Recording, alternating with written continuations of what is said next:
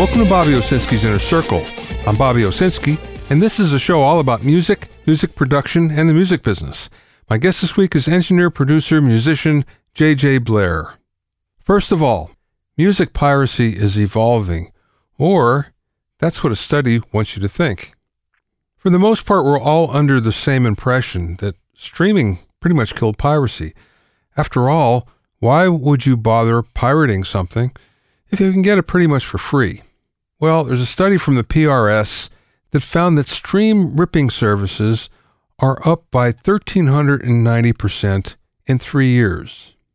Now, that's a very deceiving figure because when you delve into it a little bit more, you find out that the number of services have gone up, but the actual stream ripping has actually gone down. According to this study, there are 17 stream ripping services. And if you look, there were only 4 or 5 a few years ago, and of course that's why all of a sudden you have this outrageous figure. Now it turns out that most of the time people are ripping the stream from YouTube, with Spotify coming up second and SoundCloud third. The thing about it is, if you go to those extremes to rip a stream from YouTube, most likely you're never going to pay for it anyway, so the music business isn't really losing anything. Now, if you're wondering what the PRS is, it stands for Performing Rights Society, and they're the ASCAP BMI of the UK. It turns out that they have a vested interest, just like most of these industry associations, in telling you that things are bad, but they're there to help things get better. This is the classic case of that happening. So I urge you to look more carefully beyond the headlines of anything like this that looks like it's pretty outrageous and might be kind of scary at first, and you'll find out that maybe things aren't the way you're led to believe.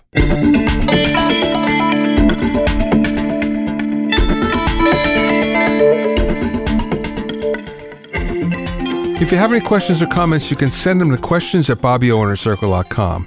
You can also sign up for my free vocal mixing techniques mini course at BobbyOwsinskiCourses.com and download free ebooks and PDFs on mixing, production, mastering, and social media at BobbyOwsinski.com/free-resources.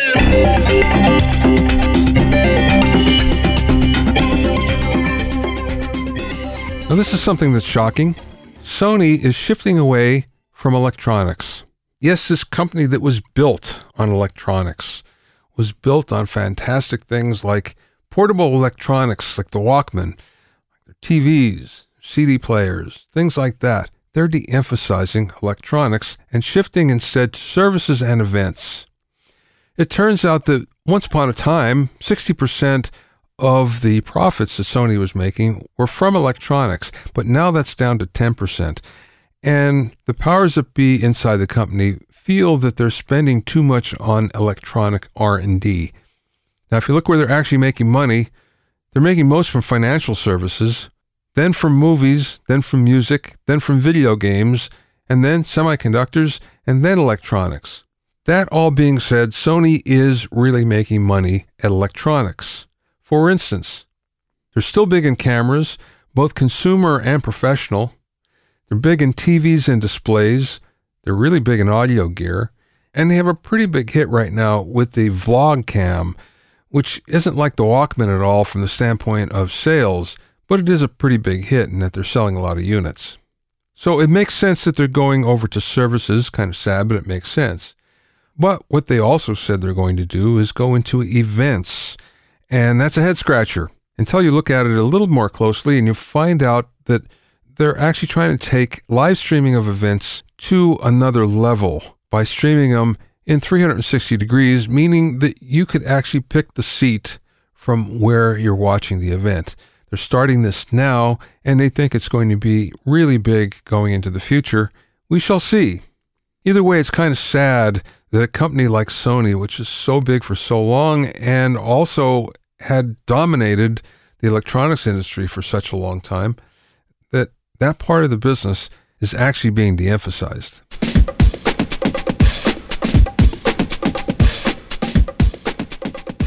My guest this week is musician, engineer, and producer J.J. Blair, who who has a long list of engineering credits, including Joe Bonamassa, Kelly Clarkson, Jeff Beck, the Black Eyed Peas, Keith Urban, Weezer, and many more.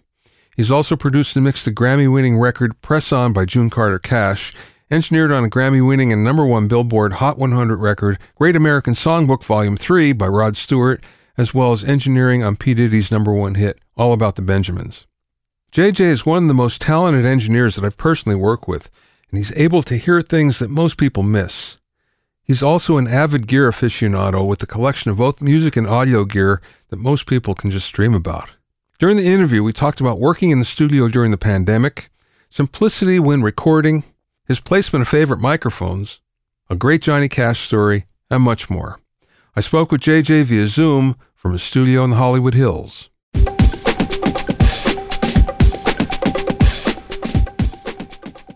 Let's start with COVID. How has your business changed? It's changed for everybody, but how specifically has that changed for you? Well, it's, gotten a lot spottier because, just in business is down. There's a lot of, and then certain projects that I've been working on have ground to a halt or whatnot, partly because of COVID and partly because of other things. But it's put a damper on a lot of stuff. I'm a little less busy, but there have been times that I've been extremely busy, but I just did like a big tracking thing for the first time in a while. And that was interesting because not everybody's on board with wearing their mask all the time. And I just only my assistant and I were the only people who were very, very diligent about never being in the studio without our mask on. So it was a little stressful, but I've just gotten to the point where I'm not going to judge other people for being however they're going to choose to be, because it's just I have to do that for my own sanity. I just have to just go like, okay, this is what I'm going to do, and this is how I'm going to do it, and everyone's going to, whatever. Yeah. I have to protect myself. So in terms of COVID, I don't know if that answers your question. Yeah, it does. And actually, you went down a road I wanted to go to anyway. I know that you went to, that's the Nashville session, right, that you're referring to? Where did you record there? I recorded at Sound Emporium, which was Cowboy Jack Clement's studio, which then became Sound. And, it was fun for me because some of my favorite country songs were recorded there, like Tulsa Time and Happiest Girl in the USA and stuff like that. It was a fun little experience. Did the studio, not the control room, but the studio, meet your expectations? Well, I had always heard that it's like one of the older rooms and it's a little run down or whatever, but I didn't find that. They had a brand new API Legacy console in there. We were supposed to record at Ocean Way, and Ocean Way got hit by lightning, which apparently is a recurring thing there because the studio sits on an iron ore deposit, but it also used to be the headquarters for Tony Alamo's church, so I think it's just cursed. So we had to cancel there and go over, and it doesn't have like Ocean Way's mic locker. They have a handful of decent mics, but I had to rent some stuff. But there was a fantastic live room and, decent outboard gear. And each room has an API. The main thing for me is a room's just got to sound good. The control room, I rented some Genelecs and they sounded really good in there. The live room sounded great. And there was a good console, and not every room can have, the Capitol mic locker or the East West mic locker. That's just how it is. But and unfortunately, I didn't want to travel with too many mics. I did bring a bunch. It's different if I'm going into a studio in Los Angeles that doesn't have a great mic locker, but they have a good room. I can just show up with a ton of mics. Well, good. That was someplace else I wanted to go with you in terms of mics. And you seem to, like many engineers, use the same thing on the same instruments over and over. So I'm just curious, what did you bring and what did you use? Well, because it was Eric Gale's record, and Eric's, a renowned guitar player, and this is a guitar-focused record. And I did They had 167 there. And I've just settled into the thing. First off, to sidetrack, I've sort of gotten into simplicity. I've tried to figure out how to do as many things, maybe outside of drums. Drums is the only time where I'll try to use as many mics as possible. I've just tried to figure out how to use as few mics as possible to do something. And, the trend over the last, I don't know how many years is to add more and more mics onto guitar cabinets. It's like, oh, you got to have the 57 and the 121. Oh, and while you're doing that, don't forget to put the 414 taped to the side of the cabinet and Omni, whatever the hell it is. And I just decided like, hey, 67 a foot off worked for the Beatles. There's a picture from an early 70s session in the lobby there at Sound Emporium of they've got 67s like about 10 inches off on all the guitar cabinets. And when I did my first record with Joe Bonamassa producing, he was skeptical because he works with someone who I guess puts a lot of things on his cabinet. And I said, just try this and tell me if you like it. And he's like, wow, it sounds just like the cabinet. I'm like, well, that's the point, not the most cost effective way to record guitar cabinets, because 67s are expensive, but it works. And if we were at Ocean Way, they had a bunch of them. So we had one at Sound Emporium. I rented another one, and I brought my 367, which is the AC701 version, essentially, which has a slightly better top end. I brought it in case the M49 was not going to be the vocal mic, because that was what they had for good vocal mics at the studio. And as I hedged my bets, the 367 also became the vocal mic. But yeah, I used 67s, short story long, I used 67s on the guitar cabinets. And then for a room mic, I put an 87 in Omni. And what I've discovered is that with the right amount of EQ and the right amount of compression, a 67 a foot off gives me a sound that everyone seems to be happy with, including me. Yeah, I've always felt that as well. It's like, well, they knew what they're doing way back when. I don't know that we got it better. Although, have you ever seen Eddie Kramer's guitar setup? No. Okay, well, he showed me what it was, and he said specifically, this is what I used on Jimmy. It's a cluster of 3 mics, a 57, a 421, and a Beyer M160, right up on the speaker. A 67 about 5-6 feet back. Mm-hmm. And then way back beyond that. Now, I don't believe that he used this on Jimmy, but it was a stereo, sure, like a VP22 or something like that, sure. I don't think that was even around when he was doing Jimmy. But anyway, the fact that his cluster of microphones with 2 dynamics and a ribbon, that was his special sauce. Well, I have some thoughts on that. First off, I don't know that I'd want to put a 67 a foot off a 100-watt Marshall. And I can understand wanting to use dynamics, and especially, 160s are very robust microphones. Yep. That of any ribbon, they can really take a lot of, and that was how I originally was introduced to 160s, was seeing people use them on guitar cabinets, right next to a 57. I just happened to discover later that they're also maybe the best room mic for drums in the world, and that's when the levee breaks and everything, and that's kind of how I tend to use them. But I can understand that. But that's also, guitar is in such a different context on those records because the drums are really small on those records. Yeah. And they're extremely guitar-centric records in a way that I just don't think anyone wants to listen to music or make a record today. They don't want drums to sound that small. And part of how I'm thinking about guitars when I record them is I'm thinking about them in context with the other instruments. And if you're making a Jimi Hendrix record in 1968 and you have, if you're lucky, you have 16 tracks, you probably have 8 tracks, things are in a very different perspective.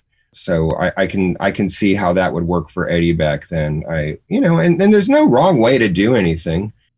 Yeah, there was another secret. He had to have an EMT 140, and that was part of it. And the interesting thing was, most people get a sound, they leave the faders where they're at. Eddie was constantly massaging the faders, just on the guitar sound, constantly. Well, the most important thing about Hendrix's tone is Hendrix. Yeah. And that's kind of the bottom line there. Some of my favorite Hendrix sounds are the records that Eddie didn't do. But then again, you listen to the Leslie sound on Little Wing or what now, and that's fantastic. I'll never forget many years ago, Page Hamilton, who was the guitar player with Helmet, and then he did some Bowie touring. He came in with an SVT Pitbull, or not SVT, not SVT. VHT. VHT, sorry, yes. Yeah. Anyway, VHT Pitbull, it was the 90s. It had that very aggressive, honky sound, and I put a ton of mics on it. I had I think I had a 409, and then I had I had a 57, and then I had an R84, and then I think I put a little bit off because I knew that's what Steve Albini was doing with 77s. He was putting 77s a couple feet off, and then I had a C12 VR right on it. And then I was kind of moving the R84 to get sort of the phase and the sweet spot. And then I'm EQing the shit out of some of them as I'm joining them all together. And I made it work. And I got a great compliment. He said, "Man, that's the first time in the control room my amp has ever sounded like it sounds like to me out there." And I think now I can just do that with one mic. Yeah. So you got to pick the right mic. Okay, speaking of mics, I admire your ears. You can hear beyond what most engineers can, and you're very precise in how you listen. Now, that being said, when you're EQing something as you're tracking, are you EQing the microphone or are you EQing for the instrument?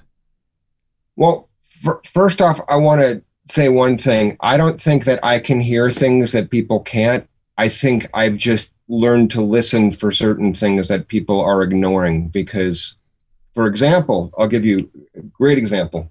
I listened to the first major label record I ever did. I hear it now and it's like, shit, I hear the room in a way that there's something going on. I hear a reflection off the room that drives me nuts now. And I just didn't know to listen for it then. Yeah.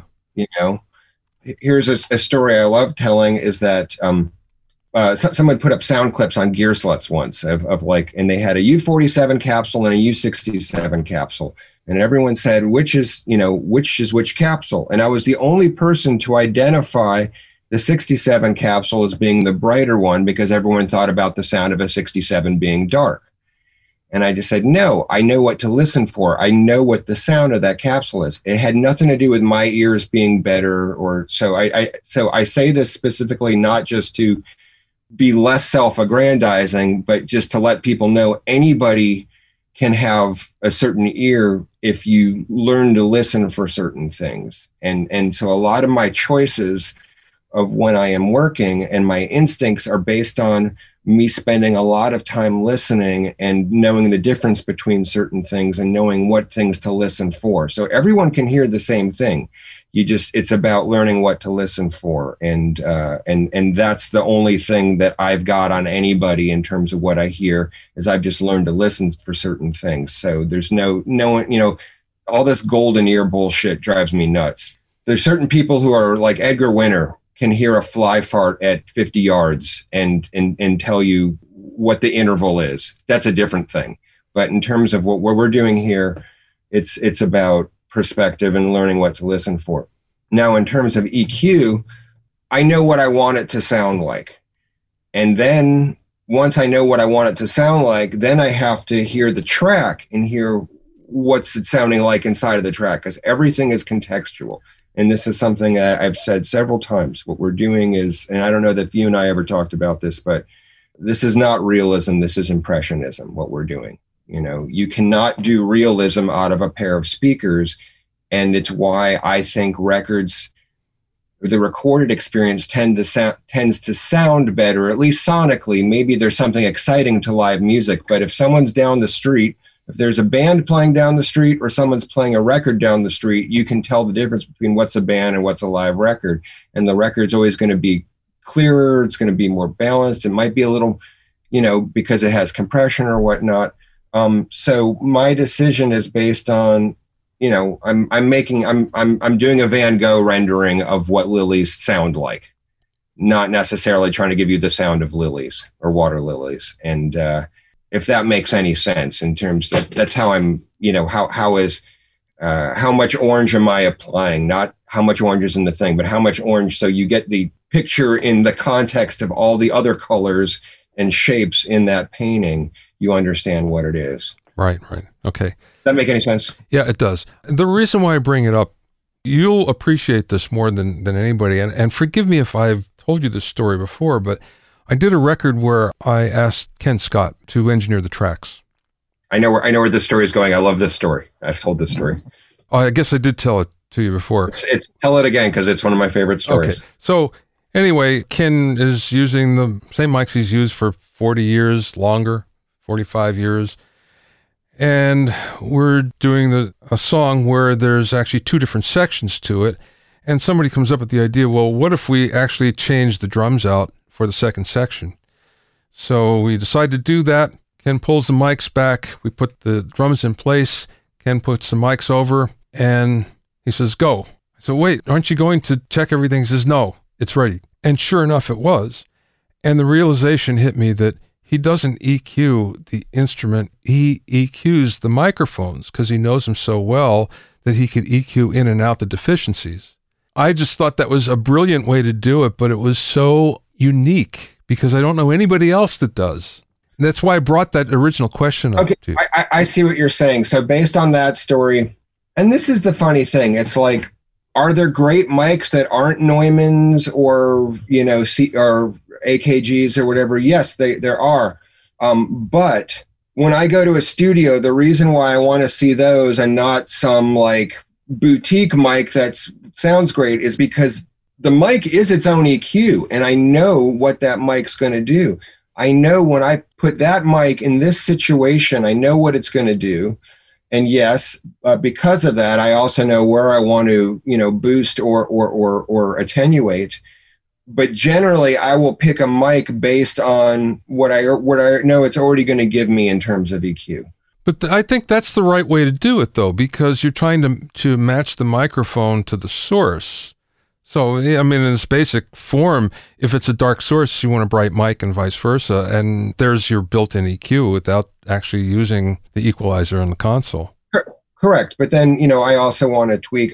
I want to give if I'm not mixing it, I want to give something where I don't have to put a bunch of EQ plugins on it to give them the session. I just want it to sound like the record when it goes there. I want them to put up the faders and go, this sounds like a record.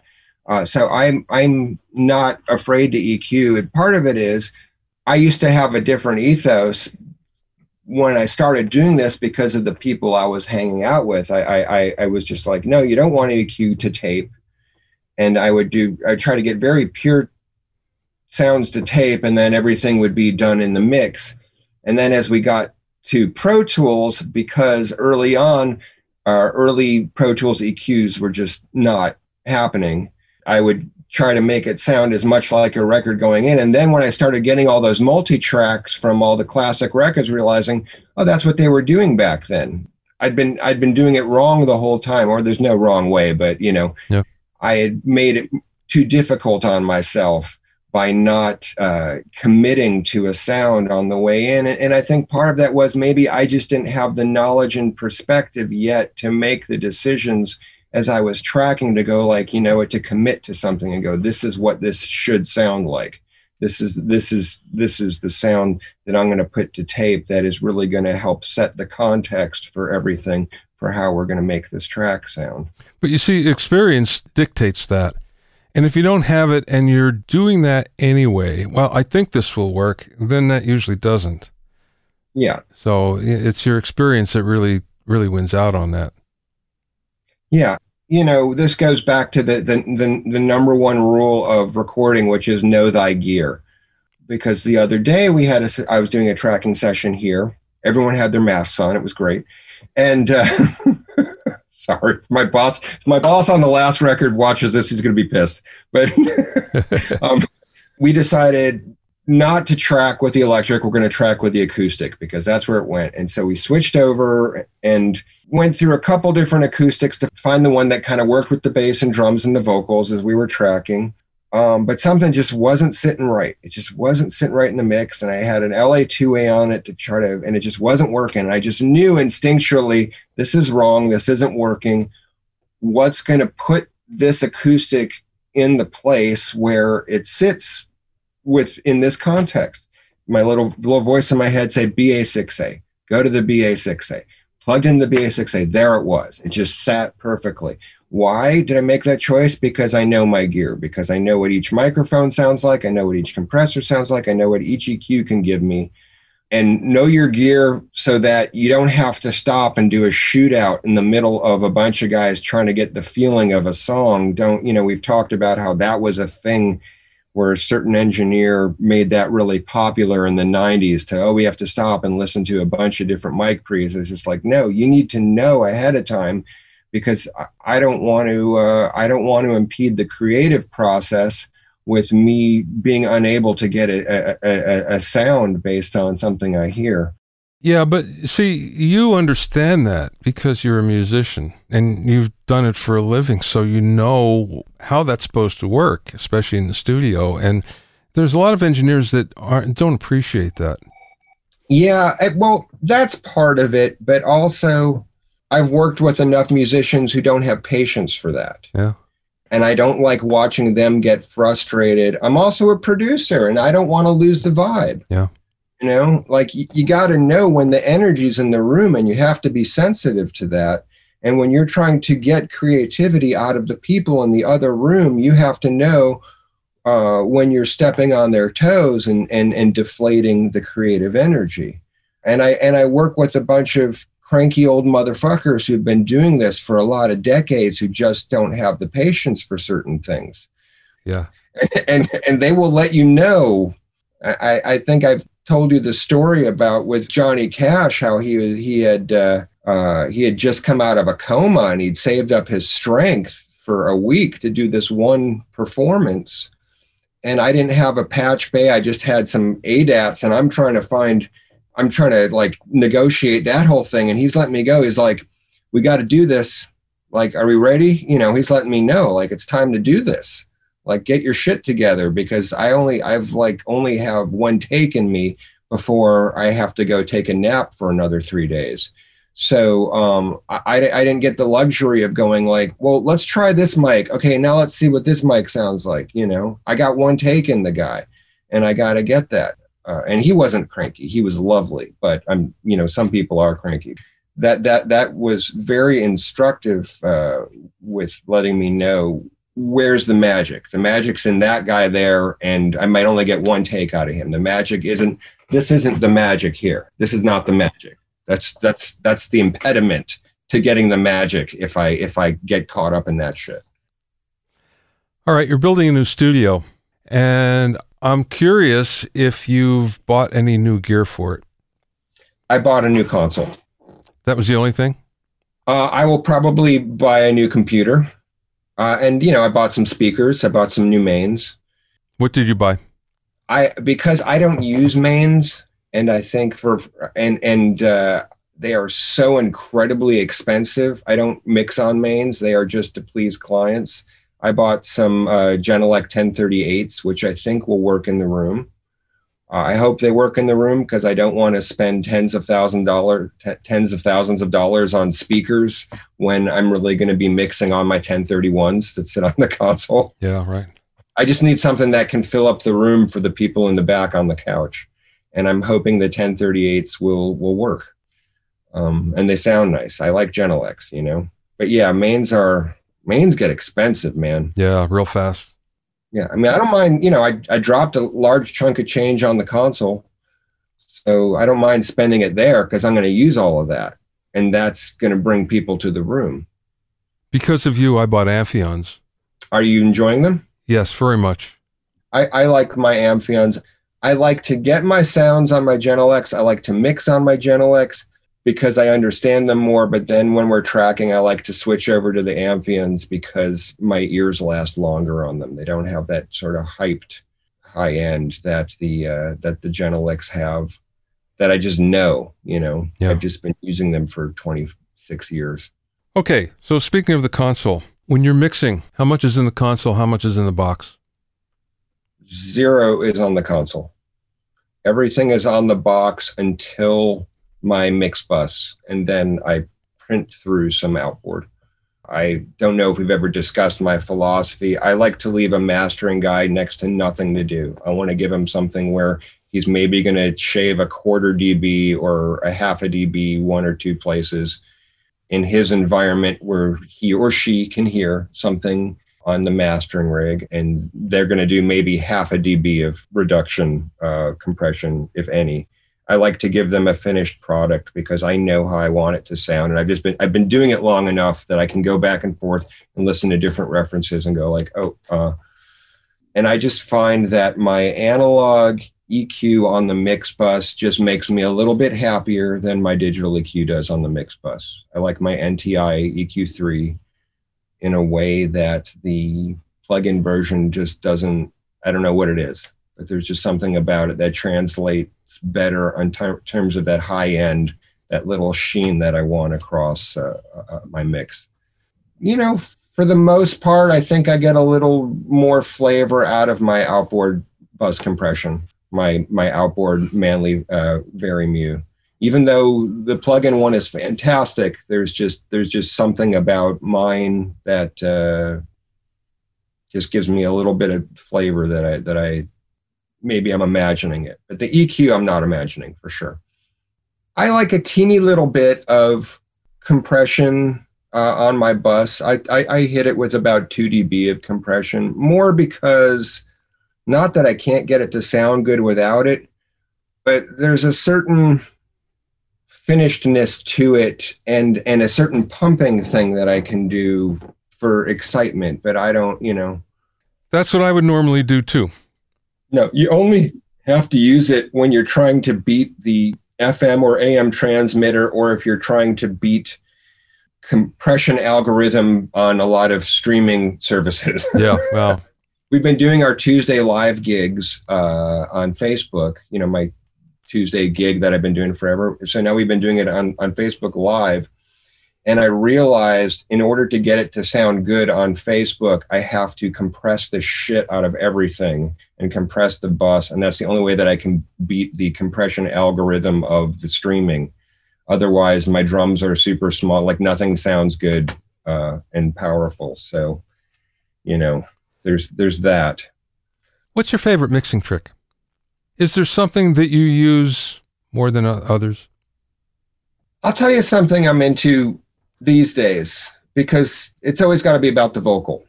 I like a fair amount of compression on a vocal. I first will reach for the UAD 1176A. I will do the Bones House setting that I read him talk about that he used a lot, which is 12-to-1, attack 6, release 7.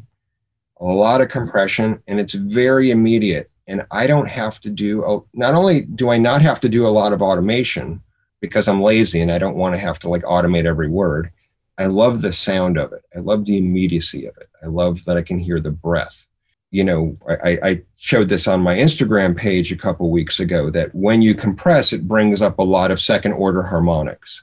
And I love that thickness it gives. I love the particular sound of that compressor. I love the top end of it. And sometimes it's not right for some people, and I'll maybe switch to a Fairchild or a 176 or something. But 90% of the time, that's the perfect compressor. And then I like to use the Cooper Time Cube and do offset delays right and left. So it just kind of comes up and gives it a little width and a little presence. And you have to be careful because it'll sound like a bad bathroom chorus or something if you bring it up too high, but just enough, it can really help the vocals stand out in the mix in a certain way. So that's one favorite trick that I kind of do a lot. And sometimes if it's very pop, I just mix something for Boy George yesterday, believe it or not, who sounds so cool now. His voice has done the thing that Joni's voice has done over the years, where it's just the formant has dropped and he still sings his ass off, but it's a whole different, smoky, rich thing. But I was told George really wants the vocal to be up center, and I wanted to give sort of a modern thing. So I also did the offset eventide, on one side, pitched up. Yeah, up one side, down the other. Yeah. Yeah, and it just and it can sound really wrong if you do it too much, but it's like salt in your soup. Too much, you've ruined the soup, and that really helps the vocal stand out. So that's one trick. The other thing just has to do with basically how I compress drums, how I treat a room. Unlike, as like I was saying, Hendrix records back then, or any record that was made back then, people want drums to be really vital and really upfront, and that's something that again can be overdone. But I like to compress the kick, I like to compress the snare, and I like to do parallel compression on the bus and really bring that out in a way that makes drums vital and really drives a record. So that's those would be sort of my two favorite mix tricks. Okay. Last question. Trends in the business. Now, this could be pre-COVID, post-COVID, doesn't matter. What do you see happening kind of like globally, long-term? So I'm the worst person ever at keeping my finger on the pulse of what's happening. I'm always behind. In terms of business trends, I'm really not sure. And that is not where I'm not great at predicting business trends. I don't know that I'm even great at predicting musical trends. I'll notice things that are happening. What have you noticed then? Well, like a couple years ago, I noticed every hipster wanted a shitload of reverb on their track. I noticed there was a period where I noticed everything needs a banjo. In terms of, everyone needs to distort the vocal right now. And my girlfriend, Bird York, who is a very accomplished recording artist and fantastic singer and songwriter, always likes to point out to me that it's bad to get too caught up in whatever production trend is good at the time, because it'll make you sound very dated. Now, there are certain things you can do that are classic and have endured forever. But I go back and I listen to certain records from the 80s and my head hurts because of the gated reverb or whatnot. So production trends can be they can be a trap, and they can really sort of take the timeliness out of your music. In terms of trends of what's going on, I notice everyone has to record from home. I've taken for granted how hard it is to record drums because with the drum tracks that I'm receiving from people, it's like, oh, that's right, it's a thing. It's not as easy as it looks. And so there is a trend of badly recorded stuff that, and it's just getting more so because musicians shouldn't have to be engineers. They should just be creative. I can do both things because I can do this in my sleep. I've put enough hours into this that it's a reflex. I don't have to think about it. And so I'm getting less good performances from people because they're spending their energy learning how to be technical people. And so that's a trend that I think is making music worse right now. And there's a trend that I hate saying this because I don't want to put down a genre of music, but I think without citing it, there is a genre of music that is making music less musical, and it's lowering the bar. And I don't want to sound like a get off my lawn old fuddy-duddy, but there is music that is just not. It's some of our tools have made it too easy for people to make something that people can listen to, and I'm disappointed that we're not getting a higher bar for what the kids want to hear.